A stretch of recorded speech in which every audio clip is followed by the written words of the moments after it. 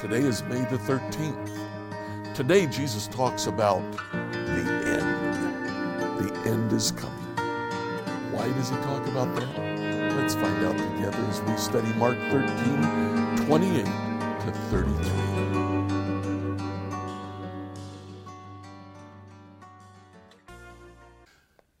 From time to time, we'll see in the news, see on a paper, see in a magazine, a man with a sandwich board in which one side says the end is coming, the end is near. The other side says, repent of your sins. It's a fairly common image. It kind of evokes pity for the guy in the sandwich board. What a shame. And yet Jesus says the very same thing. Let's read those verses. Mark chapter 13, verse 28. Jesus says, now a lesson from the fig tree. When its branches bud and its leaves begin to sprout, you know that summer is near.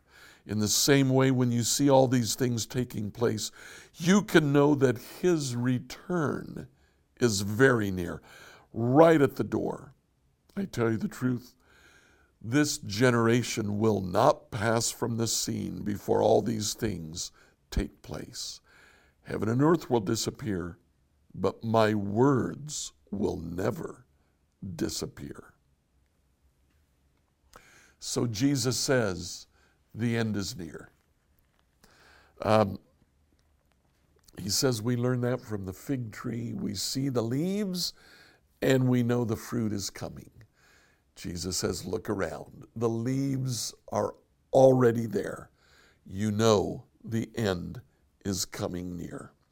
In fact, he says this generation won't pass away before all these things take place.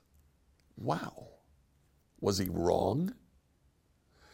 Did Jesus really say that he would come again before this generation passed away? Because that was 2,000 years ago, and that generation definitely passed away.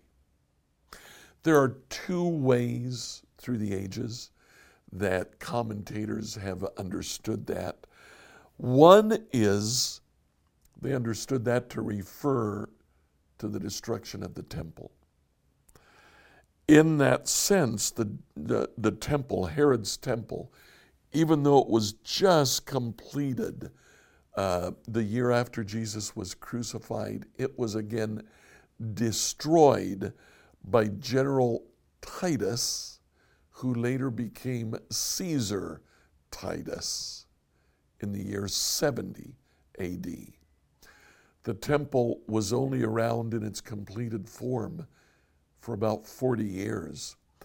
When Titus took over Jerusalem in 70 AD, they spread a rumor that the temple stones were held together by gold and not by mortar. So the attacking army literally tore every single stone apart, looking for gold. They didn't find it. But Jesus' prophecy that not one stone will be left on top of the other came true when Titus totally destroyed Herod's temple. This passage could refer to the destruction of the temple, but there are other things that Jesus mentions here.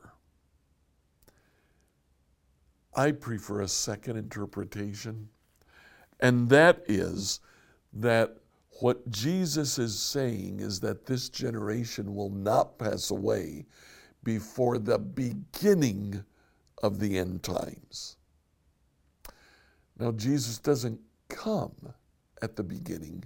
He comes at the end of the end times. But it seems to me that this is in keeping with what Jesus is saying here. What he's saying is that the end times have started. In the rest of the New Testament, we catch other snippets that this is how everybody felt. In fact, in the book of Hebrews chapter 1, as the author of Hebrews begins to write, he says in verse 2, "And now in these final days, he's spoken to us through his Son." The author of Hebrews says the final days started when God sent Jesus. That was the beginning of the day of the Lord, but the end of the day of the Lord, the destruction of the day of the Lord, has yet to take place. What this means is something that my dad, who was a preacher, preached about. I remember him one time saying in a sermon, people are talking about what needs to take place before Jesus can come. The temple needs to be rebuilt. This or that has to take place. I have heard some say that there is a special red heifer that needs to be sacrificed in the temple before the Lord can come. My dad said, all of that is not true. There are prophecies about temple being rebuilt, but they are not a necessary condition for Jesus to come. What Dad said, I believe is true. All prophecies that need to be fulfilled for Jesus to return have been fulfilled. He can come back anytime. He can come back at any time he wants. Now Jesus goes on, and actually tomorrow we'll see a little bit more about that. But for today, it's enough to notice that he can come back anytime he wants. Let's pick it up again in verse 32. No one knows the day or hour when these things will happen, not even the angels in heaven or the Son himself. Only the Father knows. Since you don't know when that time will come, be on guard. Stay alert. Jesus ends this passage saying, I don't even know when the Father's going to tell me to come back. But the process has started. It can happen at any time. From now on, here we are 2,000 years later, still living in the it can happen at any time generation.